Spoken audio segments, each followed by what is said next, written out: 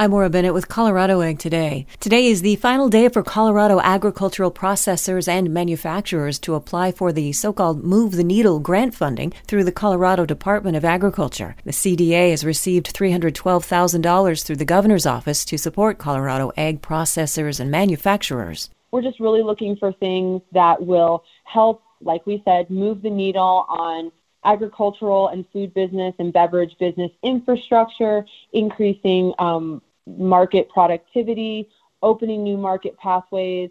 And so there's a lot of interesting ideas out there and organizations and also businesses that have applied. Danielle Trotta, CDA marketing specialist. Applicants will be awarded funds through a competitive process administered by the CDA's Markets Division and the Colorado Agricultural Value-Added Development Board. These Move the Needle grant funds come on the heels of the COVID-19 pandemic, which revealed serious weaknesses in the food production and supply chain systems. The new funds are designed to strengthen local food systems, create greater resilience, and advance Colorado's food and agricultural value chain so that processors and manufacturers are better equipped to pivot to respond to sudden changes in the future. Commissioner of Agriculture Kate Greenberg said this grant program is a starting place for meaningful investment in one of Colorado's driving economies. As we mentioned, today is the final day for applications. They will be accepted until 11:59 p.m. I'm Maura Bennett with the Ag Information Network of the West.